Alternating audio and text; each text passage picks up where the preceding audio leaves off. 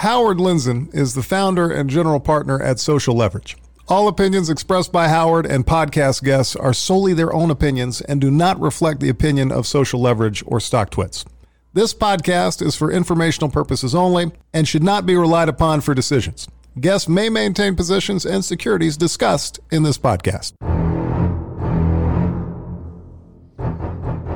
Yo! Yo, yo. Yo, Yolanda! How you doing? I'm doing good. I was just manscaping. You saw. You caught me manscaping. I got hair coming out. It just falls out. Like, You know, you can't unsee that. I know. I do it on purpose. Yeah, I know. Because I've hit the age where I don't watch TV, so I don't have CNN or Fox or MSNBC on. So I'm just acting like an old person that doesn't watch TV. I just pull hairs off my body. And then I just am amazed at the length of some of them. Yeah. It's disgusting. And again, thank you for sharing these details. Like, why is one so thick, like a piece of grass, and why are some like a wispy, that you couldn't have seen it with a telescope? This is what I really wish I had, that button that goes beep. Can we edit this? Of course we can, but we're I don't not think going we should. to. Of course we I've won't. not offended anybody. Why should we? Just I've offended any family members that are listening to this. So speaking of manscaping, my friend Stuart Sopp has good hair. He's young. He has good hair. Stuart's been on the show, but like Neil Banks, I had Chamath on not on my podcast, but on my Zoomcast, and he was like, "Banks are fucked." Did he really say that? Yeah. Well, they are. I mean, if you look at, we're in almost November 2020. The market's had an incredible, since we started the podcast, it's just gone nothing but up. Stocks only go up. But the stocks that aren't going up are banks. And you know what stocks are going up? Neobanks. And not stocks, they're not public. But so there's this company called Chime, which is a neobank. Mm-hmm. It means it's built on the rails of, it's not a full-on bank, but it feels like a bank if you're a customer, like it's an app, and does everything. Mm-hmm. And $14 billion valuation. Holy moly. Yeah, I sent a note to Robin that said, get your act together. How's Chime worth more than you? Kidding. Yeah. And then I called Stuart because I'm a small personal investor in Stuart's company from way back, Current.com, which itself is a neobank. And he has seen things, meaning he is now a big neobank, but he started as a little acorn, Canute. So, and he's like got some weird accent from another part of the world. Right. Worked in the banking side. So I want to bring him back now that the market isn't in panic, although maybe heading to a panic. Loves talking about stocks, currencies, crypto, and built one of the fastest growing American neobanks, Current.com. So we're going to talk about that and where neobanks are heading, where banks are heading. You ready? I am. Sop it up with Stuart Sopp. Hi, how we doing, Howard? Thank you. I'm so tired. So you're going to carry me on this episode because you're still retired or tired? Oh, I could retire. That's how much money I have. I'm almost neobank money. Jeez, you're rich. I'm non-rich rich. It's kind of like what a neobank is. It's a non-bank bank. I've got my friends, I got my podcast, I got 600-700 people that subscribe. I mean, feed a man a fish. And I wanted to have you back because, the neobanks are a thing. I had Chamath and I were chatting, and he was like, banks are, I just love talking to him because he was not only is he like long SPACs and outsourced banking, which is what Yoni Editoro called it yesterday to me over a Zoom call, because he gets pitched, and any great company right now is getting pitched to SPAC, and that's right. And people are starting to learn, and so SPACs are outsourced banking, and another form of outsourced banking is neobanks, and you started one, correct? I did. Okay, so what is a neobank, and tell me about Current.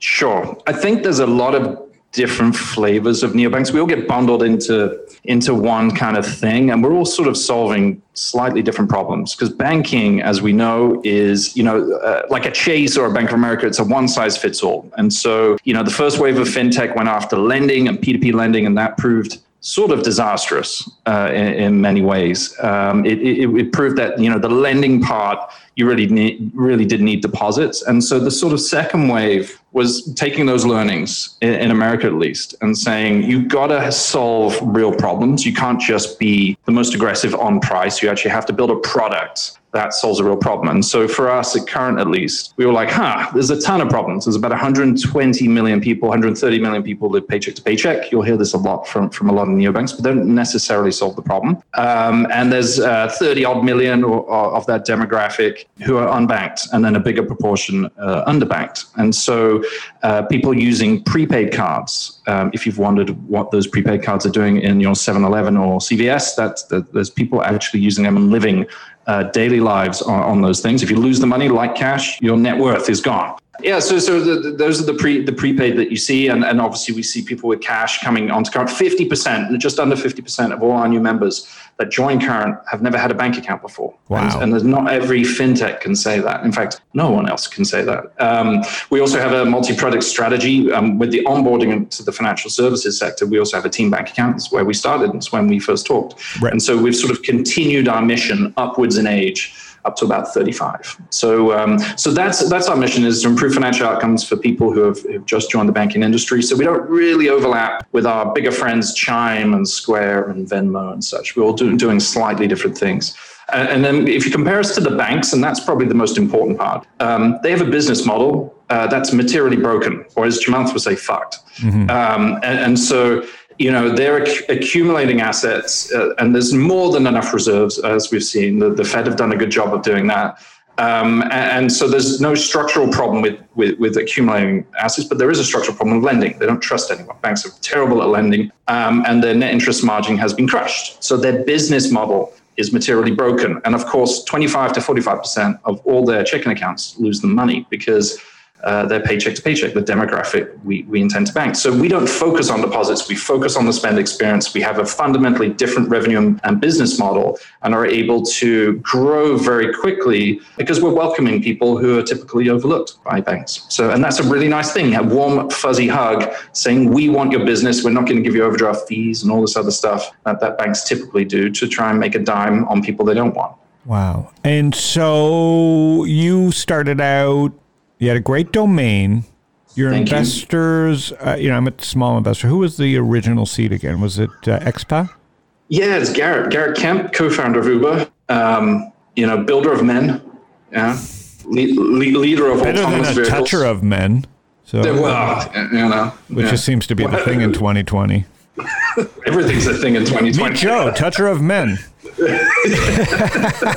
We're not editing that. Oh, man. Keep that shit up. All right. So he's a builder of men and a master of his own domains. He loves domains. Does love domains. Yes. And I would describe, the Expa / and I'm talking for them, so feel free for them to sue me. Mm-hmm. But they're very focused on brand and identity in an attention economy world. And I think they were very early to that, and they were very right. Mm-hmm.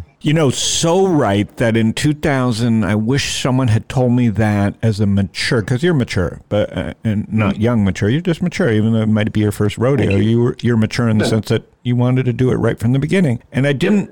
I tell this because I had Louis Moses on the show, Canute, marketing. It's like the founders today are not spending enough time. And maybe it's already and we're seeing that, right? They just think, AWS, spin it up. Plaid, spin it up. Stripe, spin it up. And I get it for a single person who wants to spin up a little Shopify store. But if you're really thinking about doing this, not enough people are thinking about the brand and the attention. That's right. And Uber Expa was a little ahead of that, meaning maybe they spent too much time on it. But I guess you never can. Once the thing's working, you can't go back and fix it. It's so much harder to go back and get everybody around a new brand and everything else. So I give them credit because I used to they're wasting a lot of time and money at the beginning on thinking about all that stuff. But it sure helps when you're up and running and working and you don't have to go back and recreate all that stuff. Yeah, it's hard, isn't it? Which one to prioritize, like product market fit or the brand design identity, and I think the real answer there is a bit of both, right? If definitely, we went too far just around product market fit. You got to have a bit of both. Spend a little money. Think about who you want to be, the colors, the what it stands for. That's right. Stand out. I mean, a commoditized market. I mean, look at the old shoe, Nike, Adidas, all that stuff. They went through that in the 80s and 90s, and the survivors were the ones who took, influence, grassroots influence and sponsorship, as well as brand and identity, very seriously. So it's 2020. Chime has a $14 billion valuation. Square has a $1.4 trillion valuation, and he's not going to shave his beard until I don't know, forever. He looks like Elmer Fudd over there at Square. So you're up against the brands of Venmo, which is coming hard and did crypto. Mm-hmm. You're up against the 1,000 Velociraptors with Capital and a deal with Visa and a deal with MasterCard and Plaid and Galileo and whatever. Ooh, and then you're up against... crowded in there. It's crowded because I send you decks all the time. And then you're up against, obviously, the behemoth in valuation is Chime. And so where does Current fit in that world? Yeah, I think it's a really good question, and one that, I'll be probably fielding for the coming years. The key is not to mow anyone else's lawn. We have carved out our own niche in the sense of, 18 to 35, 50% never used a bank account or have a bank account before. That is unique in this space. In terms of valuation, I can't share too much, but things are going very well. Obviously, a very hot market, and we've proved ourselves in terms of growth and acquisition. I can't speak for Jack and his, trillion, gazillion valuation and all the rest of it. But the P2P guys have a very unique angle for growth. Time will tell whether they can convert to primary financial relationships. Mm-hmm. And that's the important thing. The distinction between Current and Chime versus Square and Venmo is obviously the angle of which we've gone into the market. We've gone into the market as a primary financial relationship with totally different demographics versus those two guys who are like, hey, we're for everyone and you can send money to your friends. And the sort of prevailing idea is that, you get 100 million people and 20% will convert. Well, I would challenge whether that's ever going to be reality, but that's clearly where the valuation is saying it is. And the Europeans, those pesky lockdown Germans and French people in round 7 of their social communist. I've just trounced everybody. So they were coming. I haven't heard peep out of the neobanks out of Europe. Yeah, negative gross margin will do that to you. Valuations and unit economics are like gravity. You can defy gravity for a little bit. You can jump real hard. But realistically, like all things, as we're seeing in the public markets, all things will come back to haunt you if you haven't really got your house in order. And those European guys had a 3-lap head start on all of us due to regulatory environment in Europe's much simpler. Everyone wanted to see something different. There was a lot of secondary accounts, so their business model was secondary accounts. Affluent millennials traveling, right? And so they came over to America and realized that no one has a passport. And then 40% still don't have a passport. So your TAM is materially smaller. And also foreign exchange. I went to Mexico once and they took dollars. So, you're fine. It's still the currency of choice in the world. And so you don't have the same kind of problems as you do in Europe. People working and living in different countries and all that stuff, all that travel. And so they came with the business model that wasn't going to work. They tried to pivot quickly. COVID hit. They don't understand actually the infrastructure problems that you need to circumvent, which are very, very hard to do and probably slightly intentional, I imagine. So the barrier to entry is much higher with the regulatory and infrastructure burden of which, the likes of Current have solved. And it takes years. It took us 2-3 years to get to that point. Of course, if you're in a tertiary or secondary market and your own home is burning down, well, the fire engines are outside that one, not this one. They broke some cardinal rules that good American VCs say, wait 5 years, wait forever. There's enough big market in the U.S. They hopped into our continent maybe too quickly. And now... Classic Europe. Excuse me. There's now... Wow, that was a big one. Can you... Is that COVID-20? Yeah, that's COVID-30. There is something in there that might be COVID-30. Knut, send that to a lab. I'm going to go get tested right away. Once you wipe it off your face, can you send that to a lab? I feel like I need a shower.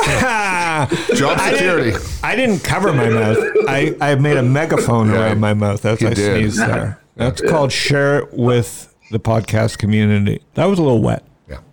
This is go viral now. So... yeah, we can't make our show go viral, but I can take myself viral. There's a little bit of Howard on Knut right now. So not the first time. Yeah. Knut, you hear that? That was throwdown. That was a reference right now, actually. to He Touches Men. That was a well done. Yeah. You can tell this isn't you can tell this is a neobank, not JP Morgan. So no Jamie Dimon here. But you worked at JP Morgan, no? I was at Morgan Stanley, the other brother, but same thing. Yeah. So in the world of them coming here and failing, has Chime or anybody gone there? I know the beef I got. Listen, no one got Square wronger than me. I don't know. I just was like, I got caught in that. They're only going to be in America. The world, fucking America's huge. So I just mentally messed up TAM on the public side, forgetting the private side. So TAM is just big enough in the U.S. for all this, is it not? That is right. Yep. Couldn't agree more. And again, it's another question I get repeatedly. Look, we have 4,700 banks, 5,000 credit unions, and the banks are limited to 10% of deposits in this country, and there's a bunch of them banging up against it. So, the legal structure enables other competitors to come through. You also have the Durbin Amendment and all that other stuff to help smaller, which of course neobanks take advantage of, to service people with less money. And so I think the Europeans just missed it. They don't. It's a real niche thing. America is massive. It's truly gigantic in terms of this industry. And I don't think you need to be global like. But I look at the market cap of some of these banks, and they're horrendously inefficient. They spend $10 billion. They proudly tell us they spend $10 billion a year on IT, and I'm just like, what the hell are you spending that? Yeah, they heard of the cloud. Where's that money going? How much is the CTO paid? And must be a lot, right? And JP Morgan paid some like 10, 20 billion in legal fees. So it's like, at some point that adds up. And so how is obviously, the amount of people is less, just like Robinhood did to Schwab. Schwab laid off 1,000 people, which is basically a full Robinhood yesterday, right? Like it's it's sad, but that's at least they're reacting. How is it all about how you market, or is there other things that matter now?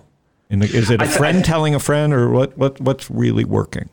I think as the industry has progressed, like Chime proved that you didn't need to build a thing, right? Okay. But they started earlier than everyone. It was, they were post-simple. Everyone was in Europe. All the VCs were investing in Europe, and so Chime grew and figured out product market fit on their own. There was no real competition. We started about 2 years later building the back end stuff, but they sort of partnered with people, and they proved that worked. And of course, Marqeta signed was fine. The market has changed, right? And so the edge on product will become, and is already, more and more important, because as you mentioned, there's like a $2 trillion MBA Duke grads with a pitch deck and a Marqeta contract and an API and saying I'm a bank, right? Like my 7-month-old son will soon be a bank. I think I'll roll some of my profits of you into that. See, you professionally invested in Robinhood, but the smart money, the personal money was in Current, and I respect that. But I like the way you did separation of church and state. I got talked out of your. You came and spoke at Stocktoberfest, correct? That's right. Kindly invited. Thank you. And you were on the panel with like a lot of smart pipe builders of banks. And they're like, not neobanks, schmeobanks. And I'm like, what? I mean, why wouldn't this? And I kind of got talked out of it by smarty pants in the room. But I was smart enough to just say, all right, social leverage, we don't really fully understand neobanks, but here's 25. Just make me proud. So you got to be a bit dumb. You got to be a bit dumb to do anything. You're going to be smart enough to know what you're doing, but like a bit dumb to have a go at JP Morgan, Bank of America, or build something truly massive, right? So I think that's. And can they react now, or do they do acquisitions, or what do you think their best move? You're head of tech, or you're head of corp dev at JP Morgan or Citibank or Schmelz Fargo. What, is it too late, or can they regroup and say, listen, we're just going to go buy Chime, or we're going to go buy the second, third, and fourth, and just like 10 commandments, put them in a corner somewhere and just kill the industry like Salesforce does sometimes? Or is it just, it's impossible for them to get into the game? I think for us at Current, we're just a different business model. So like they would have to, it just wouldn't work unless they were trying to do something very specific outside their remit. Chime, I think, is in their, they're taking customers off those banks. I'm sure There's probably a definite bid M&A team somewhere trying to work out how much it's going to cost to make that problem go away. But realistically, you're only going to buy one bank sometime, right? There are so many banks, and the thing about banks is they're not dumb. They're just really smart people. Not just because I work there, but they're really smart people. They're just very big and slow moving. And so the speed to market, the speed to innovation is just going to be impossible for them when they're trying to turn. But like, there's so many banks that cannot turn, that have third-party outsourcing of IT and mobile stuff, and it's all FIS and Jack Henry. Nothing's wrong with them, but they got these long-term contracts that are pretty stodgy. It means that they can't compete. They've used to be in this defensive moat, and it was a geographic moat as well, right? It was like, hey, I got a branch, and that's cool, and I this is my patch, and don't you come and open a branch opposite me. And now with mobile, it's like, well, who gives a shit about branches? No one. I can take a customer from New York and you're in Hawaii. Like, what about that bank in Hawaii? Like, they never saw current coming, right? So I think it's very hard for them to defend against what's happening. The change is just like in every other industry, in every other sector. It took longer because it's more complicated. There's more regulation. There's more money to defend. But we're sort of like the zombie apocalypse. We're sort of climbing the wall, and we're kind of over. We kind of breached. 2020 was breach. That's cool. So in a breach mode, looking back, what shiny object outside cloud did they miss? Is it a Plaid? Is it a Galileo? Is it a Marquette? What did they miss? That was like the first warning shot. Oh, good point. The customer. They just didn't listen to the customers at all. They thought everyone was like 2008 was the big thing where they got bailed out. And I was in Citibank. By the way, having all your net worth at $30 at Citibank at the beginning of 2008, and then at $1 at the end of 2008. So you didn't see it coming either. You rode that bitch. Yeah, well, you just got paid in Citi stock. So, no one was happy. The people inside the banks were unhappy with banks. So, that started it off. And so this whole idea of sort of wringing the cloth to get the juice out of every customer, this idea of that's how they became competitive, right? It was like they needed to do that instead of true product innovation. And they're still doing it. You see it I don't want to be, a libelous, but I think it was a Citizens Bank offer, and it was like $600 if you move over your checking account. I was like, well, next week will be $1,000, because instead of using that $600 to just give away mercenary money, they should have built a product team. They need product managers and engineers, and they need to listen to customers and innovate and build stuff that people want, instead of just saying, hey, we'll just buy your business over here for the biggest price. It's the biggest balance sheet wins in banking at the moment. And until someone realizes that's not a winning strategy, they'll continue along that route. All right. So it's not he's ripping me apart here, Knut. So putting aside the cloud, putting aside 2008, putting aside they hate their customers, what was the next thing that mattered? The 17th thing down there.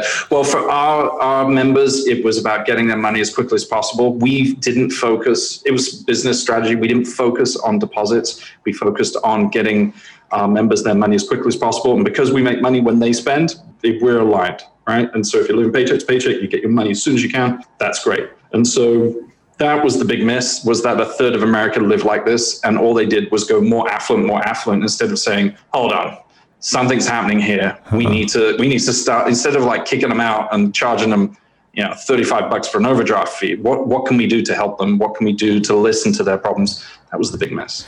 So what I should have asked back then was, knowing all that and the dummies on the panel that talked me out of the deal, then the real thing is what makes neobank even more valuable than people really understand today is, and maybe that's why so many kids are starting them, is that they know all this that you just learned. Mm-hmm. And banks are fucked. They listen to the Chamath podcast. They go, banks are fucked. And there's all these like pipe things to, from Stripe to Plaid to Galileo to Marquette to pipe into. And the market's bigger than anybody thought, because neobanks are probably the one link to the wealth gap that at least connects the concept of how big the wealth gap is. That there's so many people that want neobanks, that proves the wealth gap.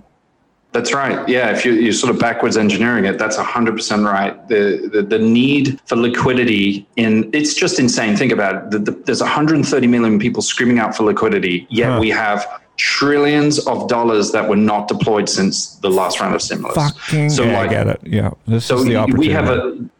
So you've got the banks sitting on the money, not lending because it doesn't fit their business model, and we're accumulating all the customers saying they need credit. Well, they're good people. They're working in that Walmart, and it's just a broken system. So, fine, I'll fix it. If you don't want to fix it, I'll fix it, and make Howard Lindzen rich. Listen, there isn't a better cause, Knut, because you only have 3 weeks to live because you have not good health care, and I just blew COVID-30 on a new strain that I just dumped on you that has a mix of pizza and grease and falafel in it that is a bit Greek, a bit Israeli. I mean, you're a goner. But so... I'm still laughing. I think one of the most important things that I made a little money here, potentially, on the backs of an immigrant. A foreigner, fuzzy foreigner. So this is really it. So when we talked on the first time, I don't know if the first money had poured through, but we were talking about, why don't they just airdrop it through Square and Current? So where are we, if stimulus happens again and the Republicans finally, at the wrong time, these animals, don't want the stimulus to drop. Neither side can come to terms, and it's not happening now, and there's no way it's happening short term. So if it was like a wave of the wand, what's the smart thing that the guy, if you were called in, instead of them talking to Jack about being blocked on Twitter today, and they called in all the neobanks, which they should fucking do, carve it up and say, how do we get this liquidity to them people? So if they were doing their job and not grilling Jack, and they were grilling Chime, Venmo, Square, Current, and your son, which is the Goo Goo Gaga Bank. The Goo Goo Gaga. Yes, here's an airdrop. So your son's in the meeting too. How would you guys all talk to them about how to get the money to the people? Yeah, I think that's a really good question. I think, the IRS mechanism that we used worked. But let's be honest, the people most in need probably either didn't file. A lot of people who are living paycheck to paycheck do file early because they typically get credits. But a lot of people are not in that system still, and a lot of people in need. And so, really what you're trying to do is work out who is a real user, who's an active account, and could the Treasury plug in and distribute those funds instantaneously. There's a bunch of different ways you could do it, but you don't really need to use the IRS. I think that was just sort of the shortcut. We should think about this very carefully. We're still seeing stimulus come in from various states from the Trump stimulus, the $300 extra. That wasn't widely reported. We saw it on our system of about 27 states took that up and used it from the FEMA funds. And that continues even to this day. We saw a bunch of back pay from New Jersey only this week. So I would talk to them about hey, who is eligible? Also, I don't think stimulus sub $100,000 is a thing anymore. It was when we didn't know what was going on. Now we know who's got jobs, who hasn't got jobs. It should, in my view, should be focused on unemployment, jacking that up as much as possible. If there's a Biden win, we probably get a stimulus around Valentine's Day, right? After the. Oh my God, that late? Not till February. Yeah. Right. No, because they'll all February, be bitter. Right? They'll all be bitter. Yeah. Well, and what does it, and if there's, if it's Trump again, I'm guessing he will push for it, but the Democrats are going to, do their thing and ask for 17 trillion instead of 2 or 1 or whatever it is. So the earliest I think is early next year, month 1 or 2. And I think it should be, if I was talking to them, I'd say, hey, this should just be unemployment, just jack down unemployment so it's livable and it's extended. And when the economy is fully, back to 10 instead of 5, then you can reduce it. But people who have jobs don't have a problem. They're actually saving more money, as we've seen from some of the Chase data. But for paycheck to paycheck, and then you go into unemployment, well, there's this gap. It's just a huge hole. They can't get another job. It's terrible. Wow. All right. So I think, what have I missed about Current that you'd like to tell people? How you go to current.com, because I want to switch to the markets, but I want you to finish telling us about Current. How many people are you today? We in the company, we're just under 70 with 100 and some. Yeah, I know, right? So it's growing like a weed. We're going to about 120 within a year, I'd say. We're all based here in New York, and then we have a BPO out in Manila in the Philippines. So for our chat. And are you using Plaid or Galileo, or are you building it all internally? We use all the above and have built internally. So we have optionality as we go forward. That's Some important. of it we do ourselves. It is. It's important. And also it's just about a service level thing for us. If we own the code and it gets complicated, it means that, we're responsible instead of someone else. And so Current, it's easy. Bang, bing, bang, boom. You go to current.com. You got a bank account. Get a bank account. So we have 3 main products, a totally free product. It's free banking, no minimums. We don't close your account, none of that stuff, no overdraft fees. And then if you've connected a payroll and you want more sort of credit sort of functionality, meaning $100 overdraft, your payroll early. We also do points now, so you can do 5x points if you do the premium versus 1x on the basic account. And then we have our team bank account, which is for like 15 to 18-year-olds, typically aimed at the parents and teens. And that's where you started. That was so beautiful. That's where we started. Yeah, and it still does well. We're doing very well in that product, so it's good for us. It's a good graduation product when they hit 18, and also we get about 26% of parents who get our team product to become full current account members. Got it. And so do you find that people open more than one? Like if it's like my son who has like his first job, did you find that they're opening more than one? Do kids understand they only need one, or are they opening multiple neobank accounts? You know what? As far as the kid side, I don't really know. When our 18 to 35 data suggests the ones that join us. But typically, if they've come from another neobank, they'll have more than 2. Kind of like multiple, 3 or 4. So there's about 15% of our growth, which I would call sort of mercenary growth. And what am I missing? So I'm trying to think if there's anything else. And hiring right now, what's the big hiring about? Customer support? Everyone. Yeah, well, in New York, product managers, engineers, risk people, more compliance, more anti-fraud. I shouldn't say fraud because we don't want to create it, but obviously people in that department, marketing, every department really looking for. And good bunch of people who are aligned with a fun and worthy mission to service America. And how are you finding growth, like dealing with culture and growth of like your high growth now? How is that in a COVID world in a city hit pretty hard? Yeah, it's tough. It's a really good question. So that's one of the things I think about a lot. We've had 50% occupancy in our office. We're an essential business. So we have the privilege of, as long as we follow the rules and guidelines, we can have people in the office working together if they so want and choose. And so we've had most of our company, 80, 90% have rotated in and out. So we're still able to onboard new hires. They can meet the team. They can feel comfortable. They can do all the things that we used to do. In the old days, meet people, and then and get and see what their colleagues look like, and then if they want to, they then rotate out. So it's hard though. It's really hard. And in a world of pop-up stores, where like Allbirds or where you see Soho pop up, is there a chance that neobanks get into the pop-up business, at least in like major cities? 100%. It's like I love that idea. It's 100%. Like you saw Apple and Amazon, 20 years ago say, this is the death of retail. We're going to screw everyone online. It's all, all this other stuff. This is a new way of doing it. And then literally, as they got to scale, they were like, hey, we're going to go into retail. It's like, it works. We're going to be in the real life. You'll see this with neobanks at some point. Of course, what a branch will be for us will be materially different and probably not what people think, which is an Apple store. Mm-hmm. It's just not going to be that. And it's all software, right? There's only one card and the card will eventually go away fairly soon, right? 5-10 years. Right. So that's exciting to think, like, how retail gets imagined around money and neobanks for sure. Maybe it's education, maybe it's jobs. I don't know, but there's something there. I think there's a really good opportunity for retail reimagined around money and finance and banking. So that's exciting. I want to be involved in that project for free. I won't charge. So I'm going to drop Current and let's talk markets because you have a big mind around this stuff. In fintech, what do you think of the Plaid? Was that something that you thought would have trouble in antitrust? They're saying the Visa department, Justice Department may break that deal up. Feels like no one saw that coming in a sense, the way the stocks are getting hammered. I'm not sure how much I can say because I was maybe part of this, the process. but what I would say is no, I did not see that coming. I thought that was fine, but I was part of that process. And in terms of Stripe, Is that just a monster that just not enough people really fully understand, or is it something that excites you?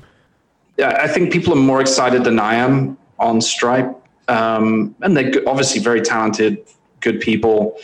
The product market fit was targeting engineers and that, all the smart stuff.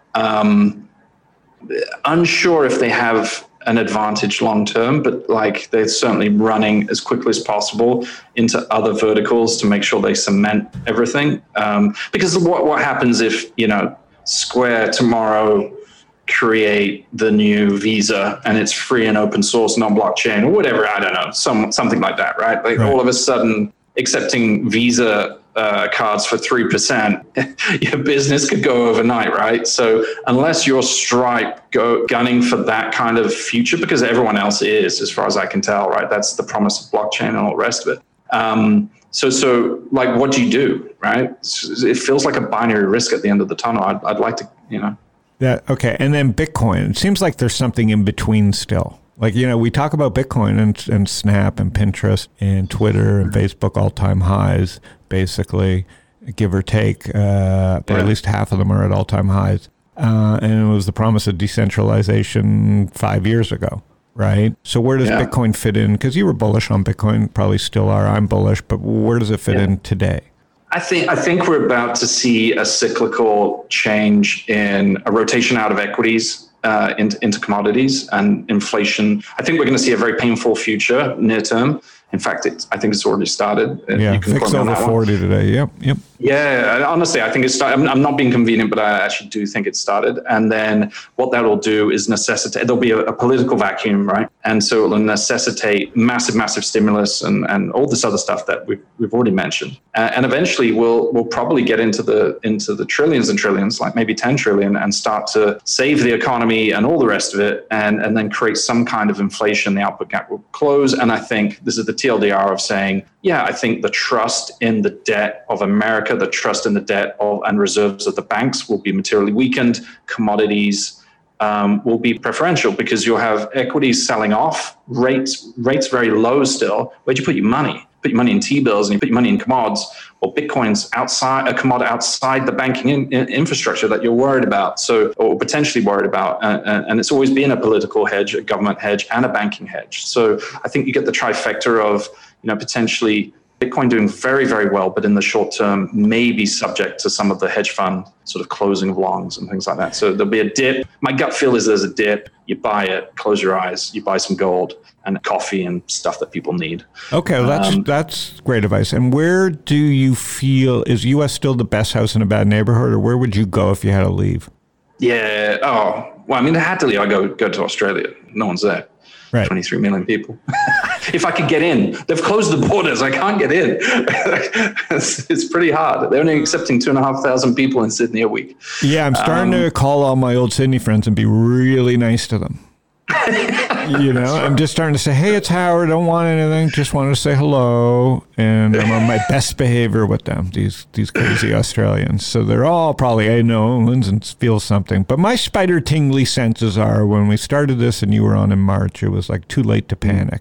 I kind of would like to warn people in October that it's not too early to panic at the moment, meaning no one seems panicking up. Now we are, as we speak, starting to see some panic. And I think it's still early enough for people to sell some of these winners in the cloud because they're just locked into this, rates are zero. There's nowhere else to go but equities. I'm hearing that way too much over the last 3-4 months. And that doesn't mean stocks can't go down is all I'm worried about. But interesting to think about commodities because gold has not acted well relative to Bitcoin. It was doing well and then, I don't know, but I feel like it should start working in this environment, but maybe in a high VIX environment in Bitcoin, all of them get sold off. But like commodities, at some point in the next year, should cyclically have. It sucks for me because I just coffee. I got to own coffee. I got to own platinum. I got to own gold. It doesn't seem like I want to do that.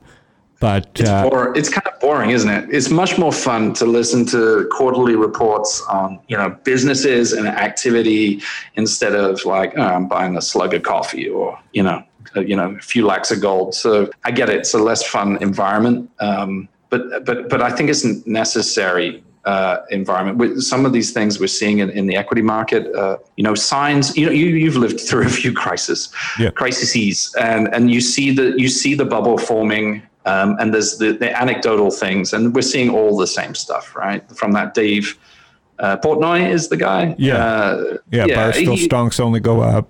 He could have been minted and printed in 1999, right? That guy could have been there. But he even senses that. He's quieted down. He knows it's not that easy. He did a great job riding it, and I think he's now realized himself, thank God sports is back, because this is a hard way to make a living. And I've been through enough of these cycles I was enjoying it, but I tuned out rather quickly because he wasn't taking it serious enough. And it's fun when markets are going up. They should have been going up. We had come off the most oversold, messed up VIX of all time. Yeah. And I just think we're in some uncharted territory, right? You have the banks in trouble, airlines in trouble, Boeing in trouble, malls in trouble, cloud at all-time highs. The divergences are crazy. That's and money printing going on. So I think you're right. In a plain, simple world, this guy's been around, maybe boring, but commodities sound interesting. And be wary of inflation. No one's talking about, but it's got to be lurking. Yeah, I think the real key here is that stimulus and the lack of economic activity, like the politicians seem to think, and as a business person like yourself, and you've done real stuff, you can't just turn it back on. And keeping a little bit of money, a little bit of fuel in the engine doesn't keep it going. And so there's real economic destruction. And I feel like we're going to see a stimulus hole, an election hole where no one's going to do anything. And I think we're going to see this slide into it, and they're going to overstimulate, but it won't actually save any jobs and all the rest of it. And I think, we'll have material damage for many years, a few years at least. Yeah, we said that. We still see that with the banks, and it's like the Wile E. Coyote over the cliff. Everything's moving fast, but nothing's happening, and then the drop. So it feels a little bit like that. I hope I'm wrong. It's just fun to be wrong when I'm making these type of predictions. But I think people should know about that. And what do you tell a young person that 25, first job, opens a current account? What should they be focused on? Yeah, I mean, it depends. If they're opening a current account, it means they're paycheck to paycheck. So take as much overtime as you can. They all work very hard. Obviously use our savings pods and our early payroll so you can save money. Don't get trapped in the penalty fees in all the other bills that you're paying. And we're certainly going to launch some stuff that will help them there. And then in terms of, you'll hate this, but in terms of like gambling on stocks and crypto, don't do it. You're living paycheck to. I'm sorry. I'm telling you now. No, I'm like the first guy to tell people, what are you doing? Don't do it.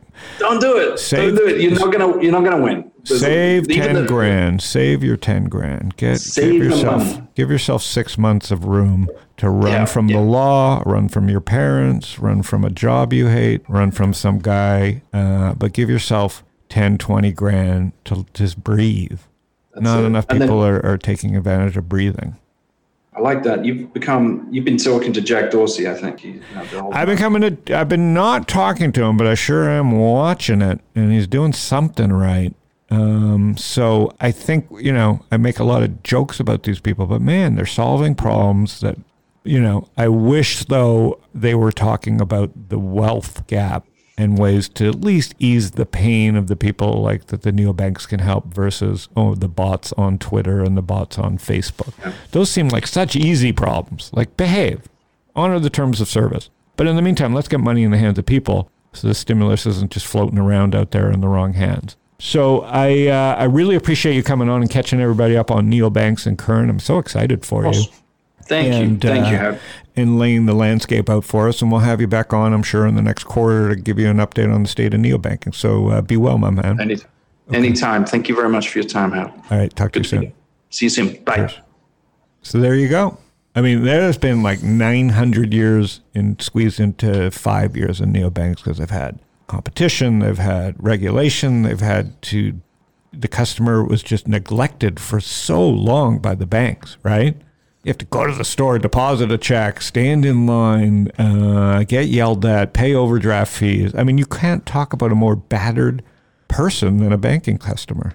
The banks, in my opinion, are of the same school as the broadcasting corporations. They don't realize yet that they're actually dead. Yeah, it's just fascinating. And this neobank thing, I don't know what I was thinking. I have religion, but I don't think it was explained. Again, it's just misinformation, and not understanding. And I think Chime and Current came in under the radar because of this. Right. And now it's too late to play catch up. And so it's pretty fascinating. And then the Europeans came here because they were so far ahead of us and just had to retreat.